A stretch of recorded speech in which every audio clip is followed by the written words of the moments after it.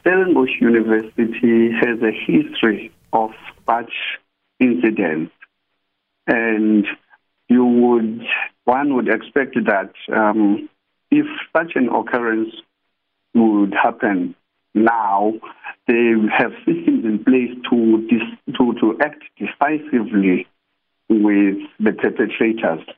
But this incident happened in the early hours of Sunday morning. Through the whole day of Sunday, the university, nobody from the university made any means to contact me as the parent of Ubabalo, trying to alleviate any fears that I might have because I am far away from him. He's in the Western Cape, I'm here in East London.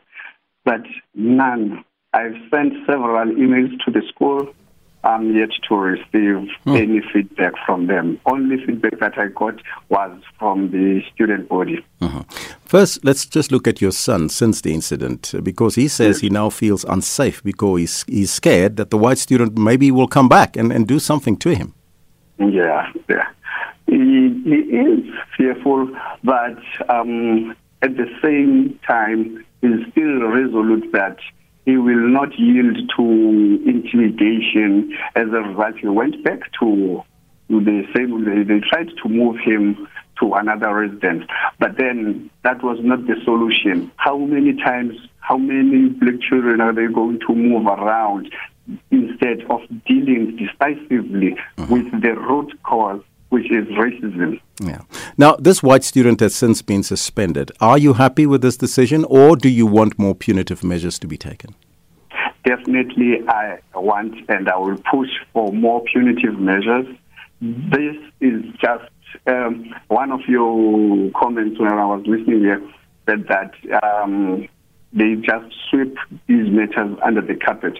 As people have come forward saying that this is not an isolated incident, even this year already. So meaning that there are people whose cases did not get the necessary attention that they deserve.